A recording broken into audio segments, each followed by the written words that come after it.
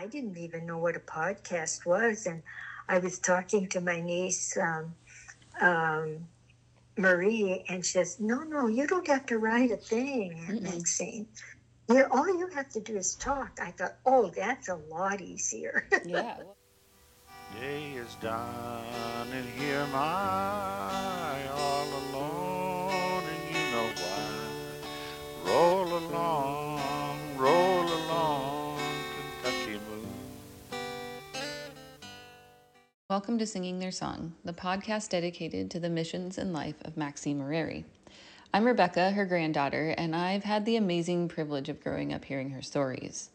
My grandma began pursuing missions as a teenager. By 18, she was married and moving to South America, where she'd spend most of her adult life alongside my grandpa, living with a tribe that was known for its violence and brutality. In fact, this was a tribe who killed the first 5 missionaries that tried to make contact. As a kid, I loved hearing all about her adventures in the jungle. They were epic tales that I would get lost in. In fact, in some ways, these stories became legends in my mind. As an adult, I've tried writing her story more times than I can count. I wanted to share the magic with others. But each time I tried, life got in the way. We'd wind up with yet another draft, sometimes further along than the last, just waiting to be replaced by the next. Then, this last spring, it hit me. If I could just get her talking, telling the stories I'd grown up hearing and recording her, we could start our own podcast. I shared the idea with her, and thankfully she agreed. And what followed wasn't anything that I expected. As I record this message, we've just finished our final episode, and I can tell you that what I thought would be a recording of the legend of Maxine Mareri turned into much, much more. It turned into the truth. The good, the scary, the funny, and the heartbreaking reality of what it was like to be a missionary, a wife, and a caretaker. And I'm more excited than ever for you to hear it.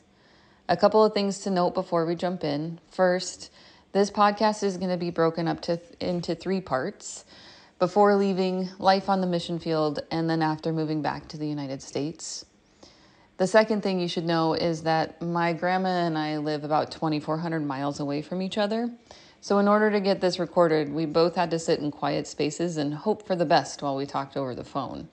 As a result, you may occasionally hear some background noise. Sorry about that. In any case, this project has been a huge blessing to me, and I hope it is for you too. Again, thank you for listening. Let's jump in. Do you want to start by just introducing yourself? And I'll introduce myself. Sure. Okay.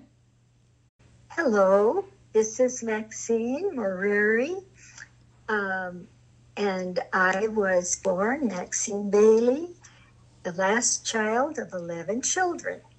And I got a lot of spoiling and a lot of wonderful things and a few of hard things in my childhood.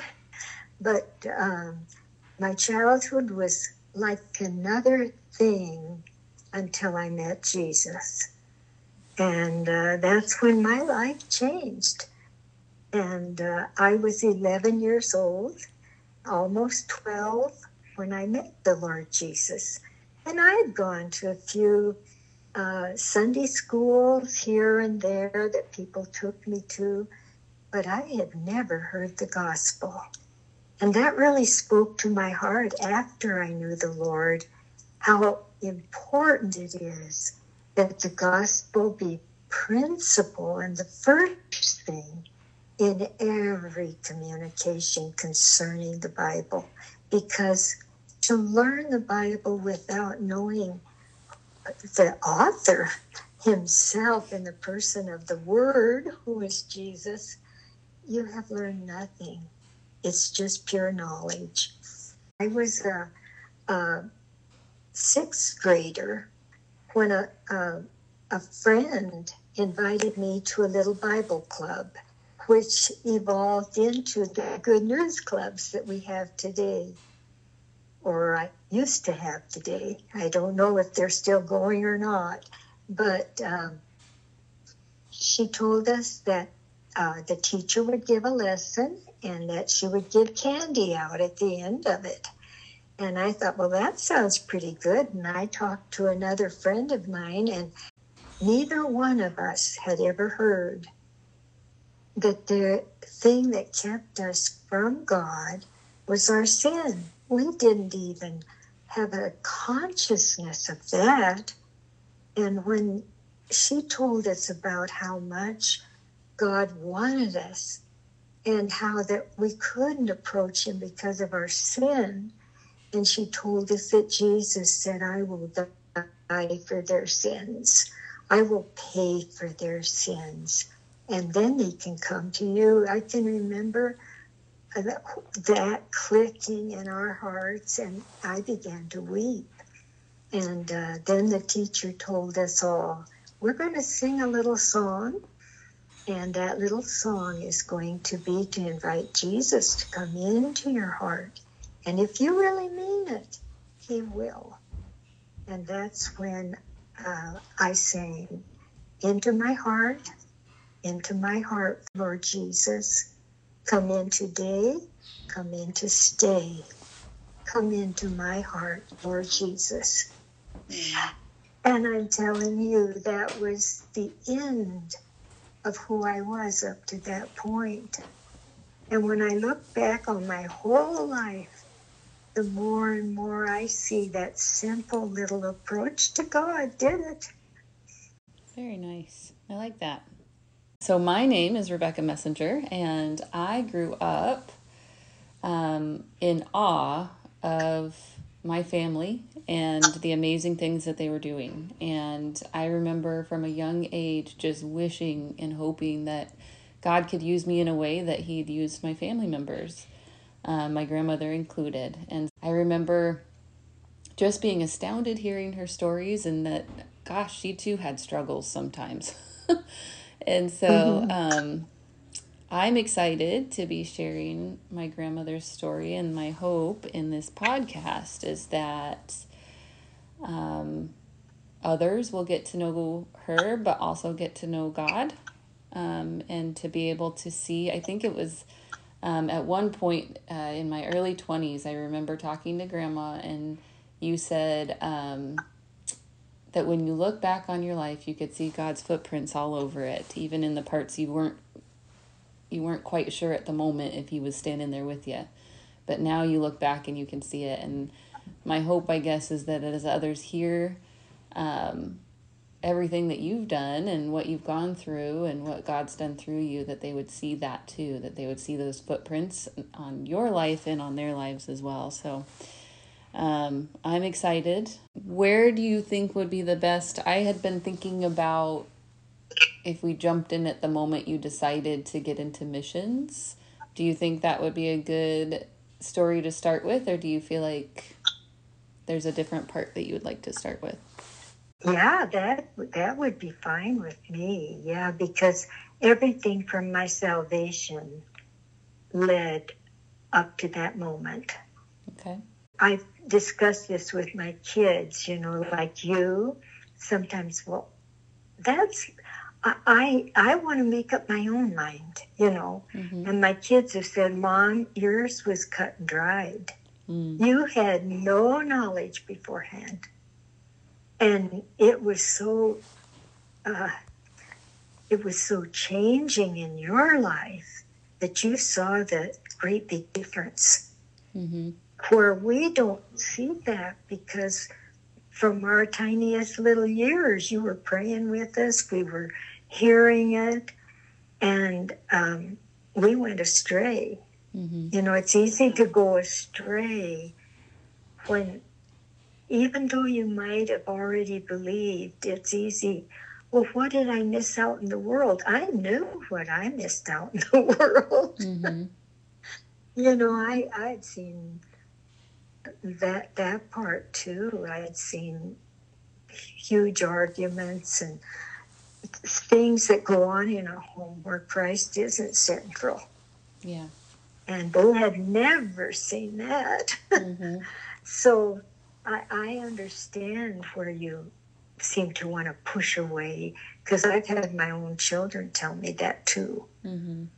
They wondered what they lost by not being out in the world. Yeah. I knew.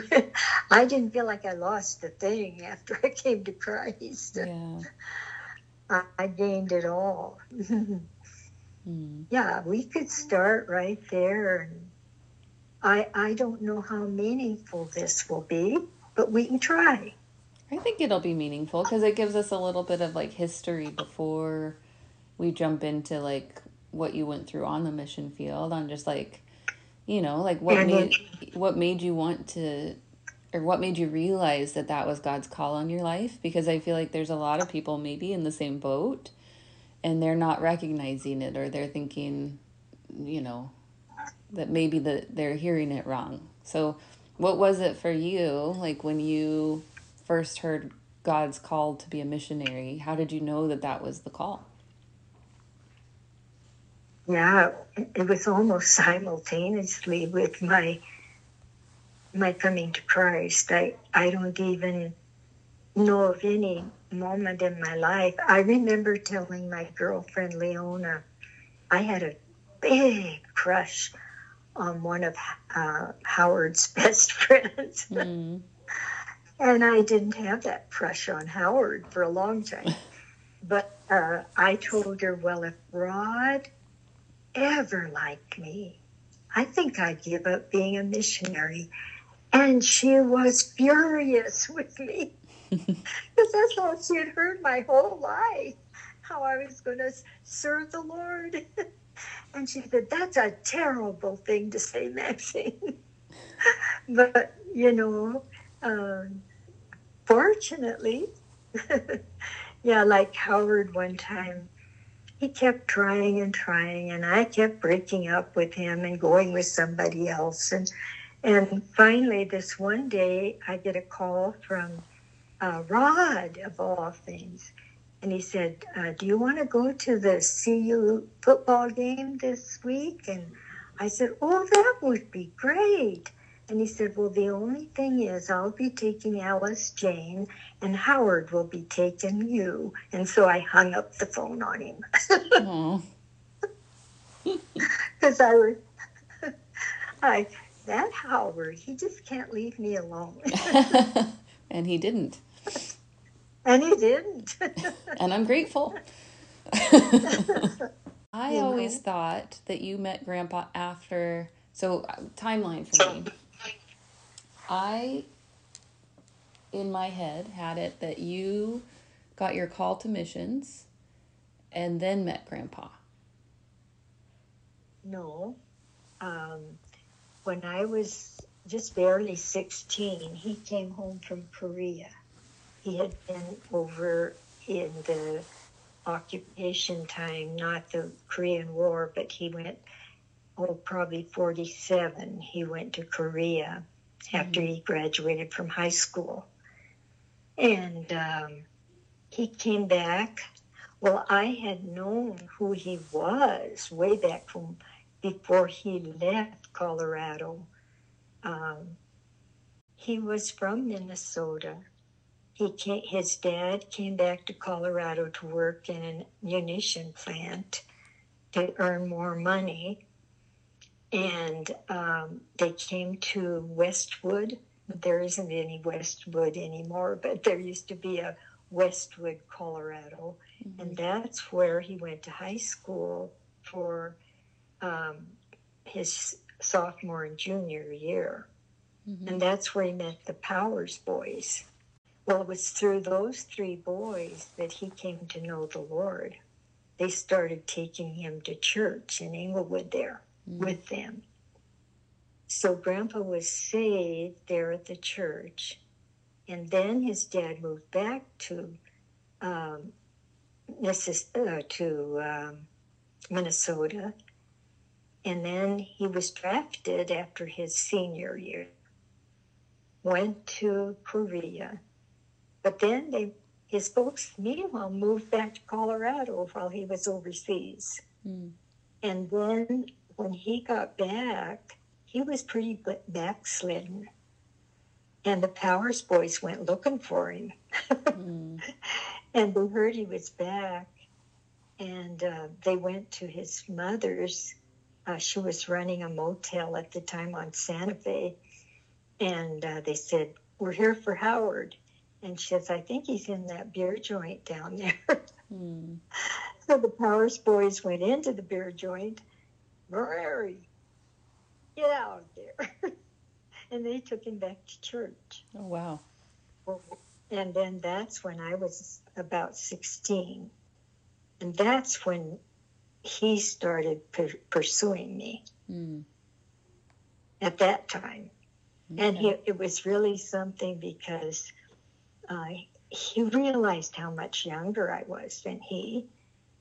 But so he was very patient with me. Mm-hmm. So when I would drop him, go with somebody else, drop him, go with somebody else during that year or so, mm-hmm. He just kind of didn't date anybody, and he just waited me out each time. So that's how we met. I mean, we knew each other before, but that's how we really, and that's when he noticed me. Okay. See, I didn't know that part of your story. Yeah. And it was after that he's, that's when he did that crazy proposal thing to me and everything. And the infamous proposal. Yeah. And when I said, no, this is going nowhere. And it still wasn't in my heart. It really wasn't, not even when he decided to go out to New Tribes with us, the rest of us kids who were going. Mm-hmm. And I even then, I didn't go with him. And I went with another boy as soon as I got to boot camp. And but then I know the moment when it was him, because he was still just waiting me out. And I saw him warming his hands by the big old potbelly stove in our chapel before chapel started. And something just grabbed my heart, and I walked up to him and I said, "Howard, I'm so sorry for the way I've treated you." And he said, "That's fine." And I said, "But I don't know what to do about Bob." That sounds like the movie, doesn't it? Mm-hmm. What about Bob? So anyway, he said, "I'll take care of him." Well, then when I sat down for chapel, Howard sat down by me. Well, Bob came in a little later, and he sat on the other side. And both of them put their elbows into my arm. Mm. And I sat there wondering, this is weird. and then the next time Howard sat down by me, Bob didn't. And I said, "Did you talk to him?" And Howard says, "Yeah." I said, "What'd you say?" And he said, "You're out and I'm in." And that's when I knew. Wow. I was a fickle girl. I think we all are at that age, so. But we are, and if we could only remember that, we'd be a lot better off. Our kids would be a lot better off, wouldn't they? Mm-hmm. We wouldn't have such high standards for them. That's true. And how old were you when that happened? 17. 17, okay. And so we started chasing it at 16, and then 17, we were already out in boot camp because I dropped out of my senior year. That's right. At high school. And so I was 17 during most of our courtship. Well, all of our courtship, where we really, really were dedicated to each other. Mm. From that point on, we never changed. And I never saw another. I saw nobody else after that, or even cared to. Mm-hmm. And that was quite a year. Because part of our boot camp was the learning part. but then they had the other part where we put to work what we had learned, and they sent us out on girls' buses and boys' buses. Mm-hmm. And they filled our buses with gas, food, and they had been converted into RVs, and they sent us to a location that they wanted us to go to. From that point on, the mission did not fill our gas. We had to trust God for every gas time we filled our gas, every food we bought, and if you did well, usually you only stayed out 1 month. But because I was so young, I went out in June, and then I got married fresh from the bus in August, the end of August. I went through several groups of girls, and they kept me out there. Wow. So, and then during that time, Grandpa and I wrote daily to each other. He was sent to Oregon, and I was sent to Middle California. And we wrote, and we would tell each other where the buses were going the next time, so we could general delivery our letters to the other place before we got there. And the first place I'd head for was the post office to pick up letters, and I just ran across all those and put them in all our love letters from June till when we got married on August 30th, 1950. That whole time, we just had mountains of letters. And we kept them all. So, yeah, that was fun putting them on my computer. Yeah, getting to read through them. For posterity, to show how much well, what really impressed me about Grandpa's, mine was about, it was really kind of more about not leading people to the Lord so much as contacts, but his would, praise the Lord, I led 3 souls to the Lord today, or there were 8 young men that followed us to the bus, and we're having Bible studies with them, and his was so impressive. His time out on the bus. Mm-hmm. Yeah, because we live by faith. Mm-hmm. They allowed the boys to work, but we girls could not work. Wow. So that's why mine had more to do with, we had to park we had to park the bus in a park because we couldn't find any church or anybody that would let us park in their lot. And we about died of mosquitoes, and we don't know how we're ever going to leave here because we don't have any gasoline. And then getting a little meeting in a Sunday school, and afterwards a farmer saying, how about coming out for a good home-cooked meal and a little bit of a rest? And we went out there, and he said, before you leave, I want to fill your gas tank. Wow. And we had occasions just one after another. So mine's more of needs being met and that kind of, thing. Mm-hmm. And, that was invaluable. And we never, from that time on, none of our letters ever include what we need. To this day, I've never ever, and to this day, I've never lacked. It's just, wow. That was tremendous training. That's really cool. So boot camps was a wonderful experience for both of us. We just,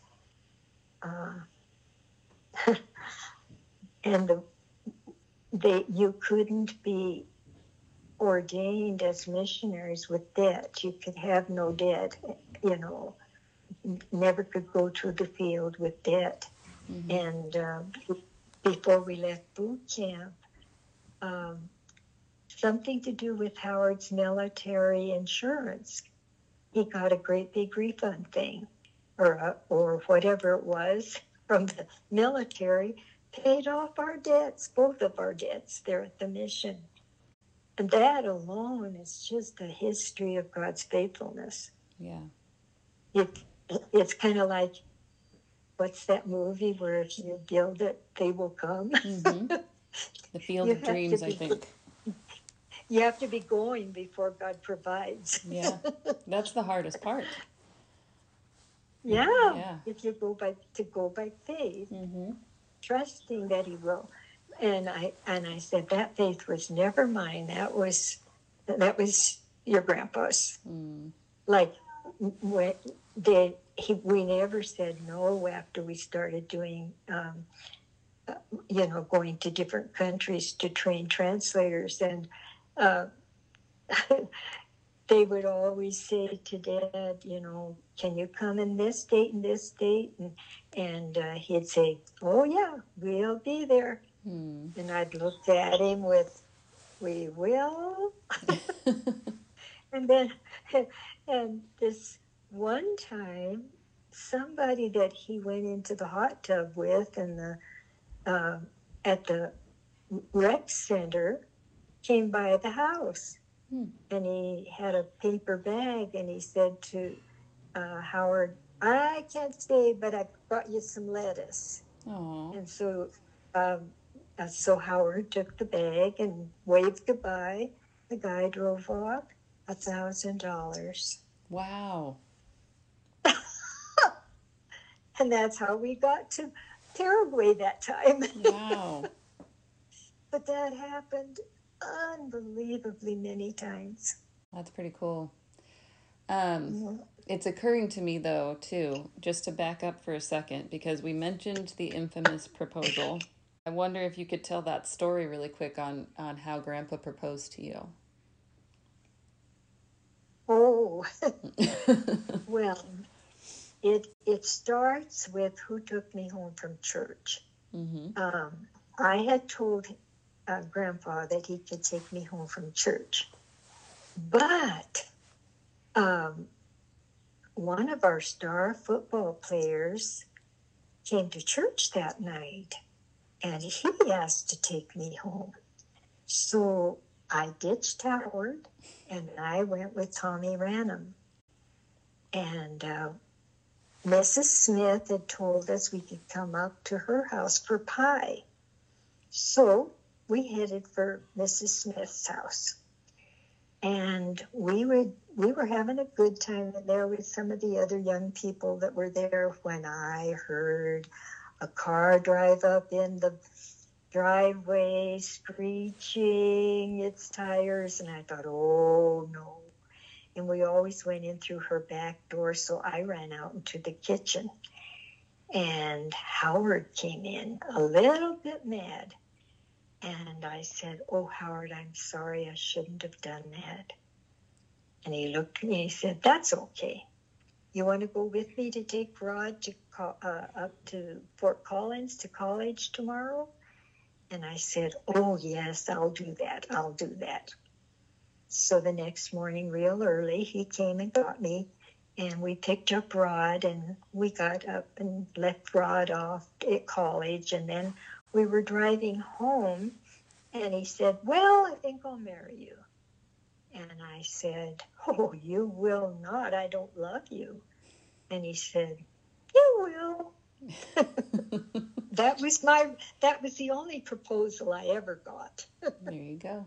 And you did, eventually. I did eventually. And his faith held out, huh? He was very patient. He knew. He was very patient. He knew. Yeah. I've always loved that story.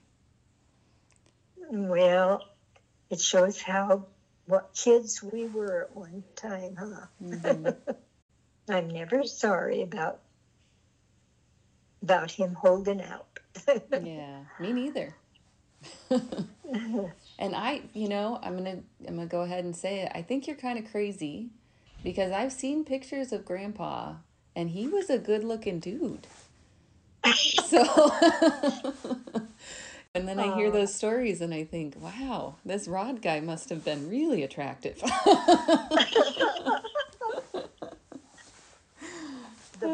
The Bob guy, Bob guy, sorry, Bob guy. Yeah. That was that. It was before we left for boot camp. All of us kids that were going to go together, and we had gone down to Youth for Christ, which was every Saturday night in downtown Denver. Mm-hmm. And we got there late, and my girlfriend and I sat down by this Bob. Mm-hmm. Well, afterwards, this Bob had gone to Bible school with our youth pastor, and he walked over to Bob Carlton, and he said, who was the girl I was sitting by? And Bob said, oh, that's Maxine Bailey, and she's going to be going to boot camp too. And Bob was already in his first semester of boot camp. And so I get this letter out of the blue from Bob, and he said, you won't remember me, but I'm the guy you sat by at Youth for Christ, and I got your address from Bob Carlton, and you can check me out with him. But when you get to boot camp, I can show you the ropes. So as soon as I got to boot camp, that's who I went with. He was showing me the ropes. I love it. You were in quite the love triangle there.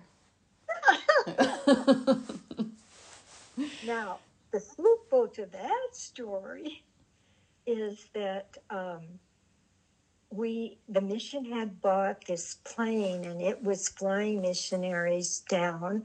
It was a DC-3, and it was converted for passengers and all. And they were flying missionaries to South America. And then they were on a flight down to South America again, and they had an SOS sent to boot camp. Is there anyone there that can take Morse code? We need somebody that can take Morse code. Well, Grandpa was very proficient at Morse code. So he volunteered to fly on that, go down to Florida, meet up with them, and fly on that plane. Well, Bob was on that plane on his way to the mission field. Well, before Grandpa even left for Florida, they sent back and said, we found someone right here in Florida that Howard didn't need to come. And that plane crashed in Venezuela. All aboard were killed. Wow. So Grandpa could have been on it, and Bob was. Oh. Yeah. So, yeah. That must have been really hard for you to think about at that moment when you found out. Yeah, it was really, really hard. But I was very glad, too, that Howard hadn't been on it. Yeah, I bet. Yeah. I'm sure that emotions were conflicting. And yeah. I can only imagine. Yeah, we were learning so many things, and yet hard lessons, too. Like, we knew most of the people aboard that plane. And Grandpa, for his work detail, they kept him over at headquarters, which was in Chico, California, working on that plane for several months. And he didn't really get in on writing all the papers and doing all of that and the linguistics and all that I was learning, because they needed a crew to work on that plane. Yeah. And so, yeah, we knew the pilots, and it was people from our course right before us who were on the plane. Wow. So made it double hard. Yeah. Yeah. Wow. Thank you for all. Yeah. Well, and at any point, if you say, Grandma, this is beyond me, I'll understand. No, I'm excited. You were watching there on high when we said our last goodbye on a love scene that ended too soon. So wherever she may be, shed a ray of light for me. Roll along, Kentucky Blue.